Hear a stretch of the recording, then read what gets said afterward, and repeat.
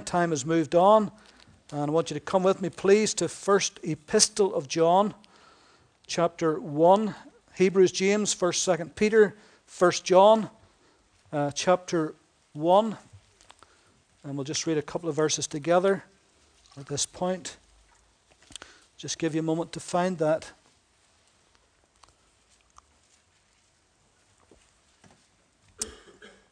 By the way, Sally is on her way to the Philippines right now. It's my wife. Her and her son-in-law left yesterday, going in different flights, going in different directions. He didn't want to travel with his mother-in-law, so he took a bit of a detour. No, that's not true. He had to come here to bury his grandmother, and that was a sudden thing, so the arrangements could not be changed. Ironically, they will both meet in the Philippines within an hour of each other, even though they're going different ways. So Sally is probably in Korea right now, in Seoul, Korea, waiting on her next part of her flight. She left at 3 o'clock yesterday and will not arrive into 5 o'clock tonight. That's a long, long journey, isn't it? How would you like to be doing that journey? You're absolutely frazzled at the end of it. I've done it many times. And so that's where she is, so in case you wonder why she's not here today. All right, First Epistle of John. And we'll just read the first 2 or 3 verses. No, sorry. 1 John chapter 2, beg your pardon, not chapter 1. Chapter 2, verse 1, beg your pardon. 1 John chapter 2, verse 1. My little children, these things I write to you, so that you may not sin. And if anyone sins, we have an advocate with the Father, Jesus Christ the righteous. And he himself is the propitiation for our sins, and not for ours only, but also for the whole world. And if anyone sins, or you could put that, if anyone among you sin, he's addressing believers. And we have an advocate with the Father, Jesus Christ the righteous. Now, last Sunday morning we took as our theme, Jesus, our faithful high priest. And I want to follow on from that, if I may, today, with Jesus, our advocate in heaven. And this is another dimension, another function of the ministry of Jesus Christ today at the right hand of the Father. When he said on the cross, it is finished, it didn't mean that his ministry was over. What he came to do on earth was finished, to provide the sacrifice for our sins. However, his ministry is ongoing today, as strong as ever it was, only in a different dimension, different function. And so I want to deal with his advocacy today. And just like his great high priestly ministry, so his ministry of being the advocate for us is all for our benefit. It's all done on our behalf. Now, advocacy is a legal term. It is found in a court of law. An advocate is someone who fights the cause of another in the courts of justice. Our British courts, our judiciary system, if I could put it that way, is based on the adversarial system. And that simply means to say this, that there is a judge, there's a jury, there's a prosecutor and a defender. And the prosecutor is the one who prosecutes the defendant, and the defender is the one who defends the defendant. And so the prosecutor and the defender, they make their case for and against the defendant. And then the judge and the jury listening, then at the end of the case, then they have to go over what they have heard of the case presented to them, and they make their ruling. They come to a decision. They get a result based on what they have heard and what they believe is the truth in all of that. And so that is the adversarial system. And so God is the judge. Of course, Satan is the prosecutor, and Jesus Christ, our advocate, he is our defender, and it's you and I who are in the dock. Now, heaven's court, as it were, is slightly different in that there is no jury. But there certainly is a prosecutor and there certainly is a defender. Now, courts are quite intimidating places to be in. And in my capacity in over 30 years as a pastor, believe me, I have been to court several times on behalf of others and just standing alongside others in magistrates' courts, everything from traffic offences to the High Court in a murder defence. And it's quite intimidating, the gowns that are worn by the officials and the silks and the wigs. Even the buildings are generally imposing. And as you go in, there's the layout of the court where there's a dock and they're in full view and the judge is sitting behind his desk and the barristers are there and the lawyers are there, the solicitors. And so it's quite intimidating. The very jargon that they use is all designed to intimidate. And so that is our system. And for those who are waiting for a verdict to return, depending upon what has been the case, what they're up for, then that can be quite a gut-wrenching moment where the adrenaline is pumping and the hands and the palms are sweating and the pulse is beating. And so that is our system. I remember one time coming home from church. It was a Sunday afternoon, and the previous church in Belfast that my wife and I belonged to, it was about 1 o'clock. Beautiful summer's day, and we were driving from Belfast along what was called the Larne Line. We lived in Ballyclare, which is in East Antrim. And so it's a dual carriageway. And just as we were driving, I just happened to notice out of the side of my eye someone lying in the grass verge. And my immediate reaction was that it was a hit-and-run accident. So we quickly stopped up the road and we came back, and this was pre-mobile phone days, by the way. And my wife's brother-in-law and I, we went over and we looked, and the guy was lying face down. And we turned him over. We spoke first of all, there's no response, and we turned over. And as we turned over, we quickly realized that he had been shot through the head, and he was dead. And his body was still reasonably warm, so we knew it hadn't happened a long time. And we waved down a few cars and told them to go and get the police or get a phone call somehow. And within half an hour, the police were there and the ambulance was there, and statements were taken. And it was a young man who had been hitchhiking home from a date in Belfast. And by the way, it was two of his neighbours knew this was his pattern. They followed him and they shot him dead. This was in the early 80s.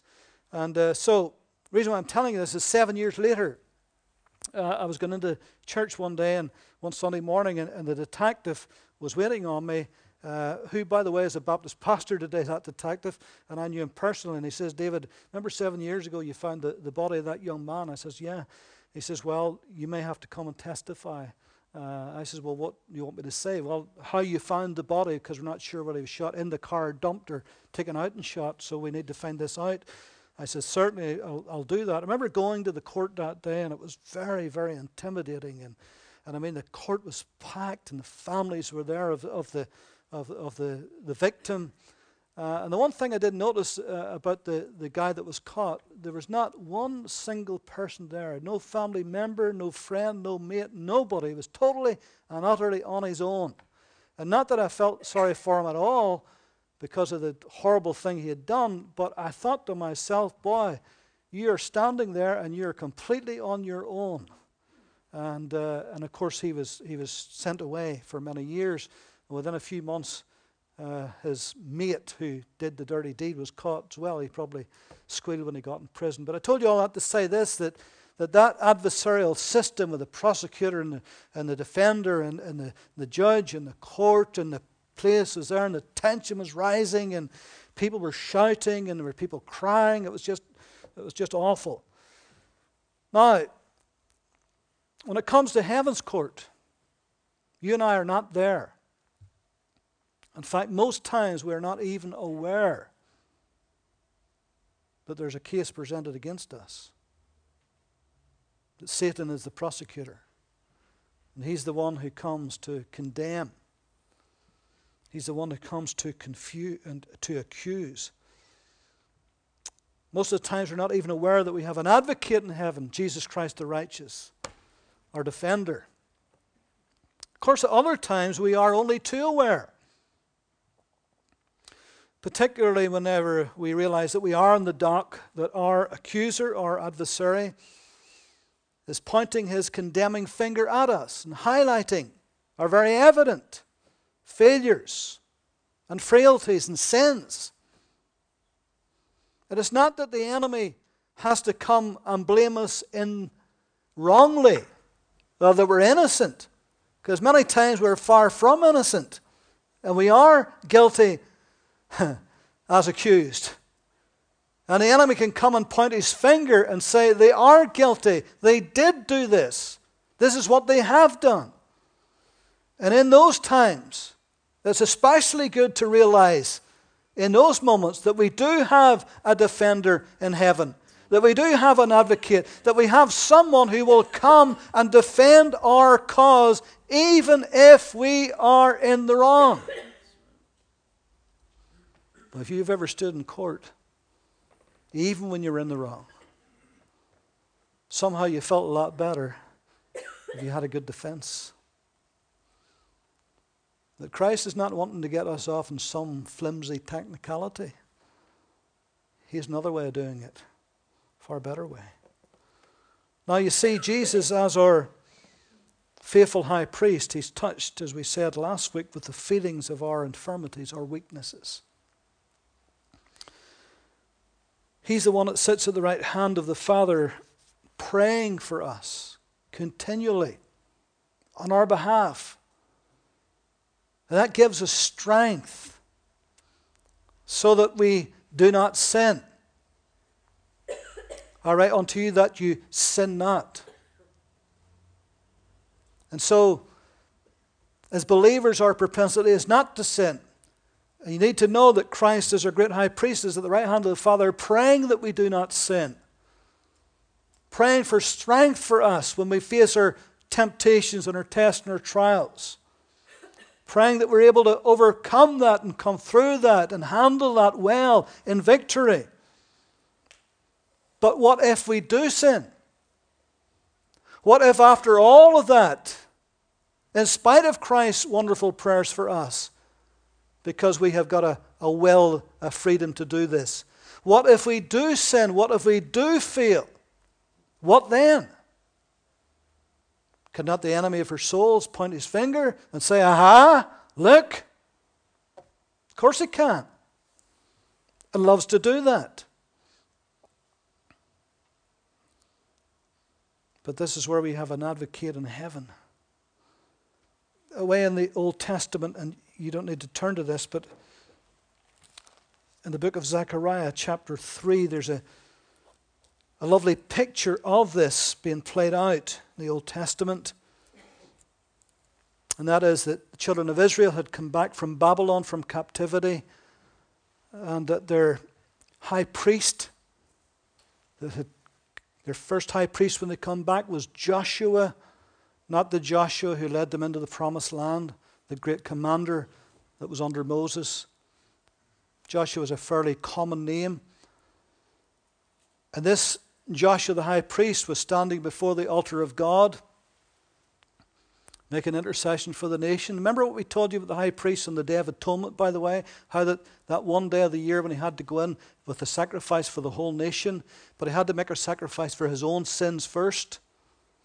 Well, here is this priest standing before the altar, but will he see the state he's in?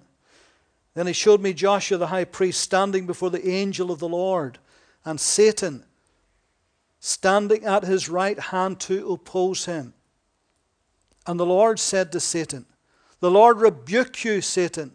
The Lord who has chosen Jerusalem rebuke you. Is not this a brand plucked from the fire? Now Joshua was clothed with filthy garments and was standing before the angel. So it's not a pretty sight, is it? He's standing there as guilty as the next man, as guilty as the whole nation. But then he answered and spoke to those who stood before him, saying, take away these filthy garments from him. And to him he said, see, I have removed your iniquity from you, and I will clothe you with rich robes. So there is a little type, as it were, of what happens where we stand before God and we have sinned and our garments are stained. And the enemy of our soul, the adversary, the accuser, can point rightfully at us and say, look at his garment, look at her garments. So what's Christ going to do? He's going to defend our cause.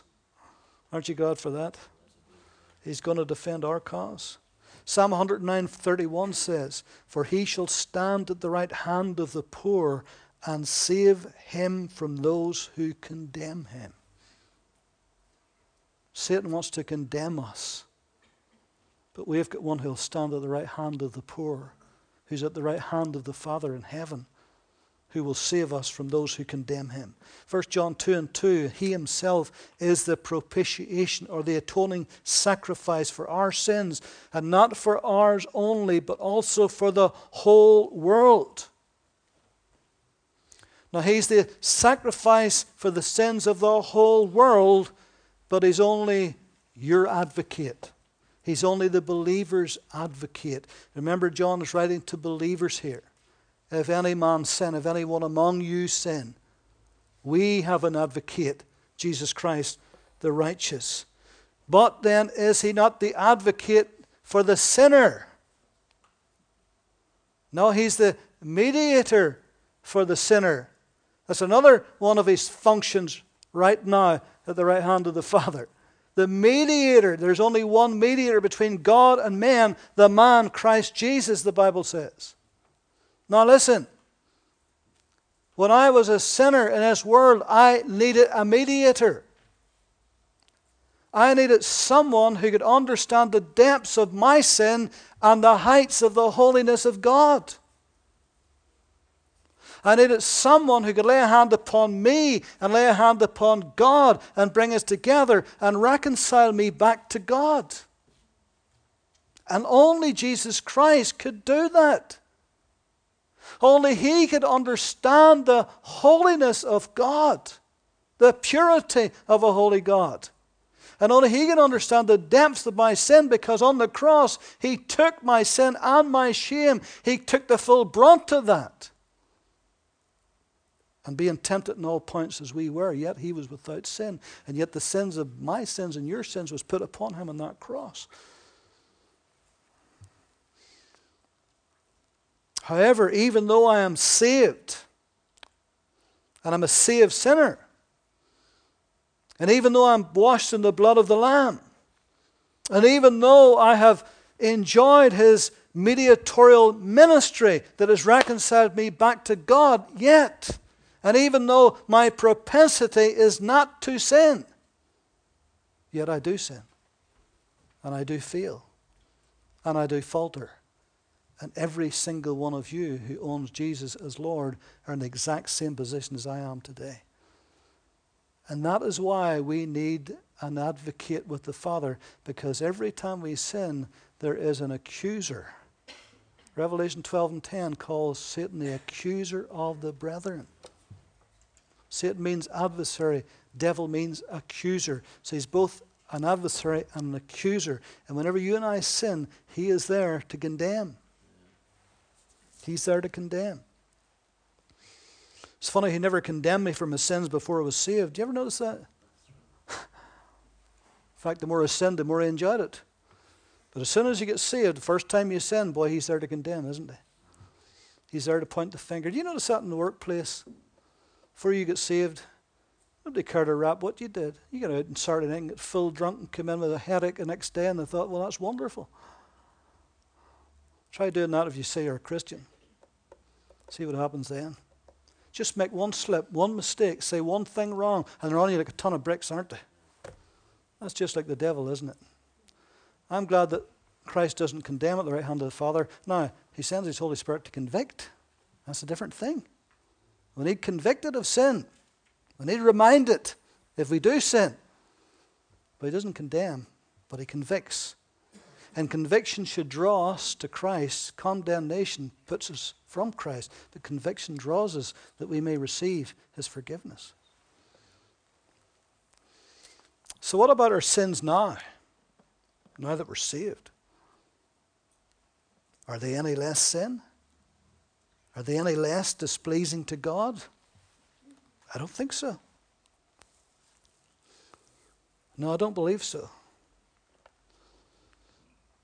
In 1 John 1, verse 5, it says, "This is the message which we have heard from him and declare to you, that God is light, and in him is no darkness at all. But if we say we have fellowship with him and walk in darkness, we lie and do not practice the truth. But if we walk in the light as he is in the light, we have fellowship with one another, and the blood of Jesus Christ, his Son, cleanses us from all sin. If we say that we have no sin, we deceive ourselves, and the truth is not in us. But if we confess our sins, he is faithful and just to forgive us our sins and to cleanse us from all unrighteousness. If we say that we have not sinned, we make him a liar, and his word is not in us." And that's why he goes on to say, "My little children, I write unto you that you do not sin. But if anyone sins, we have an advocate with the Father, Jesus Christ the righteous." Confessing our sins. Now you need to understand something about this that's important. Confessing our sins is simply more than just owning up to our sins. We ought to own up to them. But it's more than just owning up to them. It's owning them. It's saying, this is my sin. This is my failure. I'm to blame. It's agreeing with what God says about it. It's actually seeing it as God sees it. And that's the trouble with sin. Sin is so subtle. And in our humanity, because we were born in sin and iniquity, that we excuse it easily. You know why? Because we don't see it as God sees it. If we saw our sins as God sees it, we would be so thoroughly ashamed and appalled and aghast at it. But we're not, generally speaking, because we don't see it as God sees it.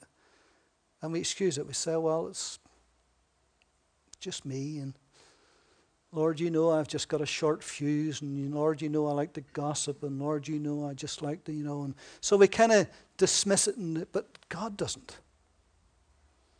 So confessing here is not just, oh yeah, I did that. It's more than that. It's coming before God and saying, God, this is my failure. This is my fault. God, this is what I do. And God, I know that you're displeased with it, and I know that it's not right, and I own that.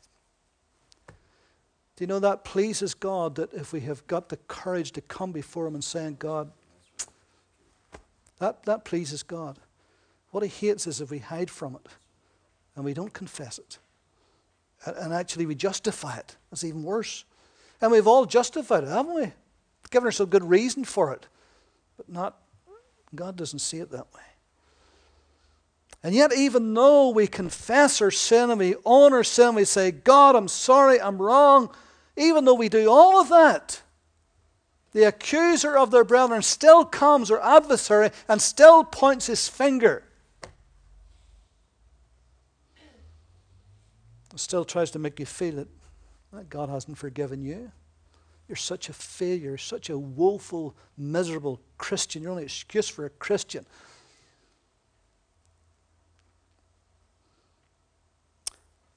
But we need to learn and understand Romans chapter 8.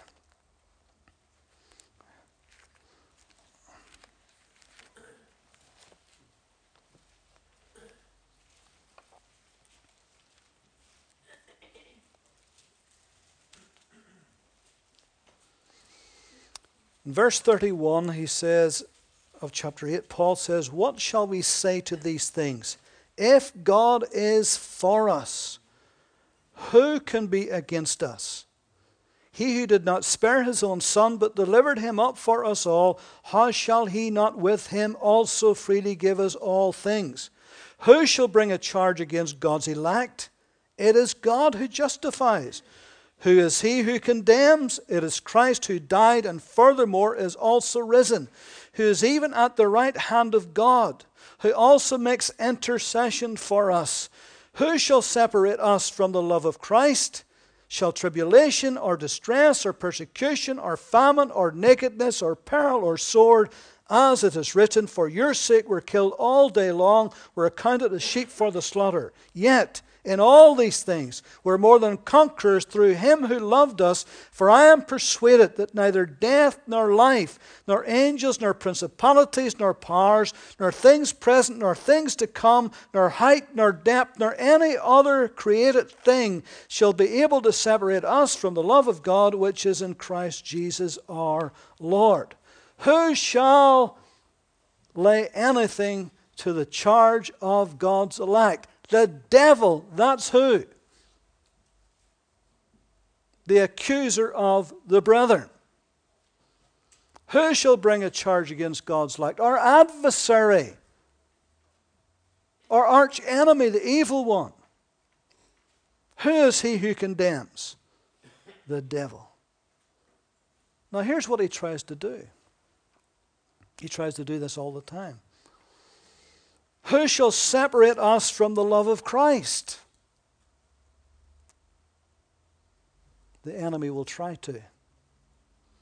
He will try his best to separate you from the love of Christ. He's the one who tries to do this through, Paul mentions, tribulation, distress, persecution, famine, nakedness, peril, or sword. He'll try to find every way. You remember last week we talked about Christ, our great high priest? Remember how we talked about in the book of Hebrews? How the Hebrew Christians were in danger of going back because of the pressure they were coming under as being Jewish Christians in their generation, and how they were being persecuted, how they were being put out of jobs. Some had even stopped coming to church altogether. Some were going back to the old ways and to the old Judaism that they came out of, out from underneath the pressure of life that was causing them, trying to separate them from the love of God which is in Christ Jesus. And this is what he tries to do with us. He tries to cause all kinds of stuff to happen to your life, to knock the stuffing out of you, to make you believe somehow that God doesn't care. If God really cared, why am I going through this? If God really cared, why am I really sick? If God really cared, why is my business failing? If God really cared, why am I out of a job? And he'll pump that to you all day long to try to separate you from the love of God which is in Christ Jesus.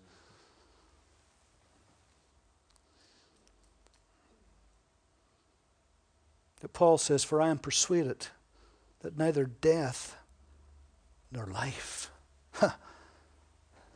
That's a mighty big subject there, isn't it? Death and life. You can't get anything more important than death and life. Sure you can't. You remember what the book of Revelation, and it says about the Lord Jesus Christ, when it talks about him regarding death and life, in verse, let me find it here. This is John having this revelation of Christ in verse 17. He says, when I saw him, I fell at his feet as dead, but he laid his right hand on me and said to me, do not be afraid. I am the first and the last. I am he who lives and was dead, and behold, I am alive forevermore, and I have the keys of Hades and of death.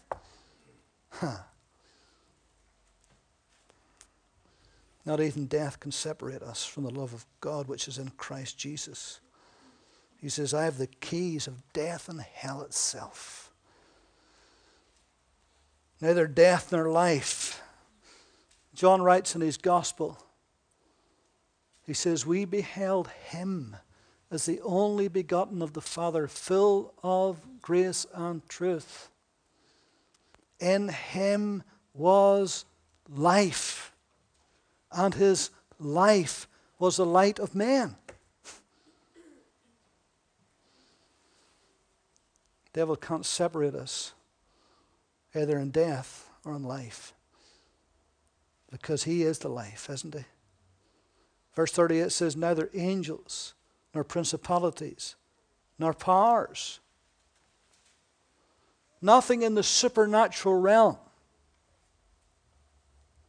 nothing in that incomprehensible realm that we cannot even hardly begin to understand, but our eyes has never seen. But real and there, nonetheless. None of that can separate us from the love of God. It tells in the book of Colossians that Christ on the cross, it talks about those principalities and powers, that he defeated them. In fact, it says he made an open show of them. So even though they may come against us to separate us from Christ, they can't do it. Nor things present, nor things to come. Aren't you glad that Christ has already dealt with your past?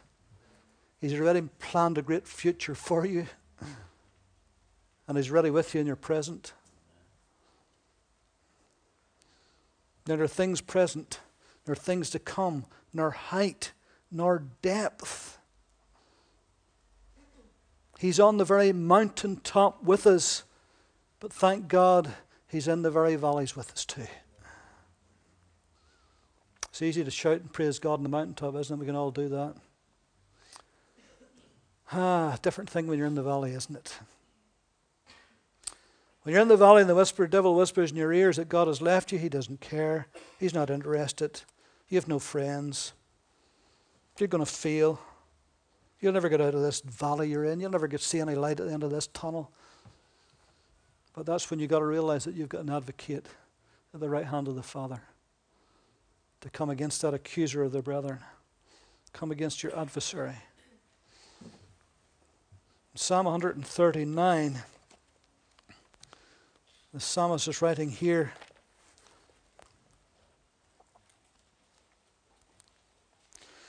in verse 7 he says, "Where can I go from your spirit?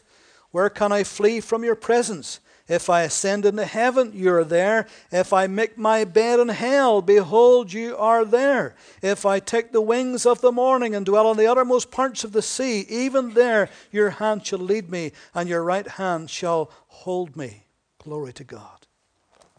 The highest heights and the deepest depths, Christ is with us. So he says, nor any other created thing. Satan is a created thing. Demons, angels are created things. But Christ is begotten, not created. Begotten, not created. The only begotten of the Father, John said, full of grace and truth. It's important, that word, the only begotten of the Father, not a creation. False religions would try to make out that Jesus the man was a creation. No. Begotten, not created. That's why he was likened unto Melchizedek last week. Without beginning of days, without end of days. A type of Christ who was to come. You know, when Christ came to this earth, we can pinpoint when he came. We can pinpoint where he came. We can pinpoint the time he came. We know when he died. We know how he died. But you know, he was in eternity before he came into time. And when he left time, he's in eternity.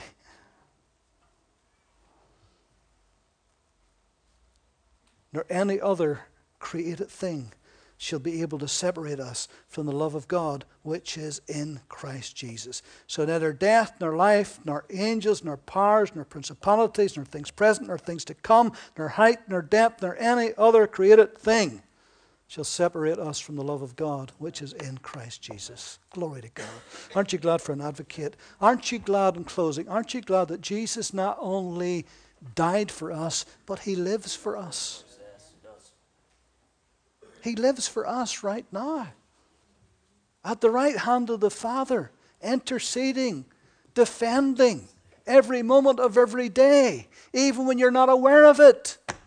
Even that old enemy comes when you're not aware and tries to bring a case against you. It's the Lord who justifies. And if you have confessed your sin before him and have been cleansed from your sin, even when he does come, the Father will say, I have no recollection of that. It's wiped out. I will remember your sins no more against you forever. Doesn't forget about them. If you forget about them, you can remember them again. He says, I remember them no more against you forever. They're gone forever. So when the enemy comes and says, do you know? He'll say, no, I didn't know. No, I have no recollection of that. No record of that. See, look, it's gone. Isn't that great? You've got an advocate who can do that for you. When people want to remind you of your sin that Christ has already dealt with, you could say, well, there's no record of it in heaven. It's gone. It's cleansed. It's wiped clean. Glory to God. Amen. Lord, we thank you that truly you are our minister in heaven. That you are our great advocate. You are our defender today. And so even though there is a tremendous adversary, even though there is a great accuser, but thank God you are our wonderful advocate. And we bless you for that. We thank you for your daily ministry to us so that we can have victory. And even when we feel and do our worst, if we confess our sin, you're faithful and you're just to forgive us our sins and to cleanse us from all unrighteousness. So thank you, Lord, for the gift of life. And thank you, Lord, that our names are found in the great book of life today. Those who own Christ as Savior, we bless you. No merit of our own, undeserving as we were. Nothing to brag about within ourselves, but only through the work of Christ on the cross. We give you thanks and we honor you and we give you glory. In Christ's name. Amen.